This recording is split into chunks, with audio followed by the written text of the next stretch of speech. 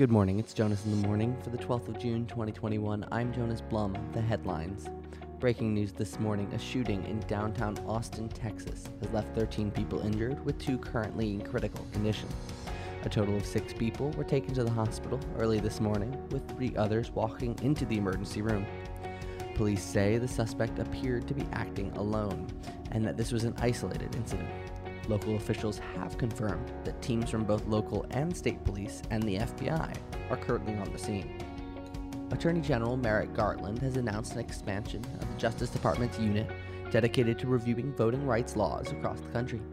The DOJ is directly looking into new laws passed in Georgia and Florida, which aim to restrict the voting rights primarily of African Americans by limiting early voting, same-day registration, voting hours, and providing refreshments to voters in majority African American counties.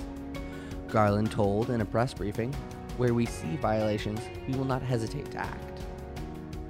The Food and Drug Administration has told Johnson & Johnson that another 60 million doses of their COVID-19 vaccine will have to be disposed of and may not be used due to a case of contamination at their Baltimore manufacturing facility.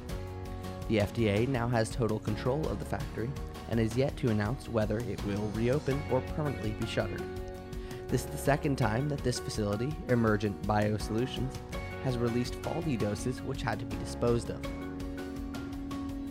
In a sit-down interview with NBC News, President Vladimir Putin of Russia says he believes that Trump is a, quote, extraordinary individual, talented individual, and otherwise he would not be U.S. president.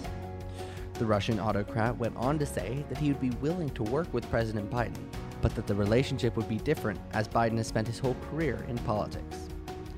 And finally, some good news. A new study has found that puppies are born with the capability to communicate with humans. That's the news. I'm Jonas Blum, and I'll see you tomorrow.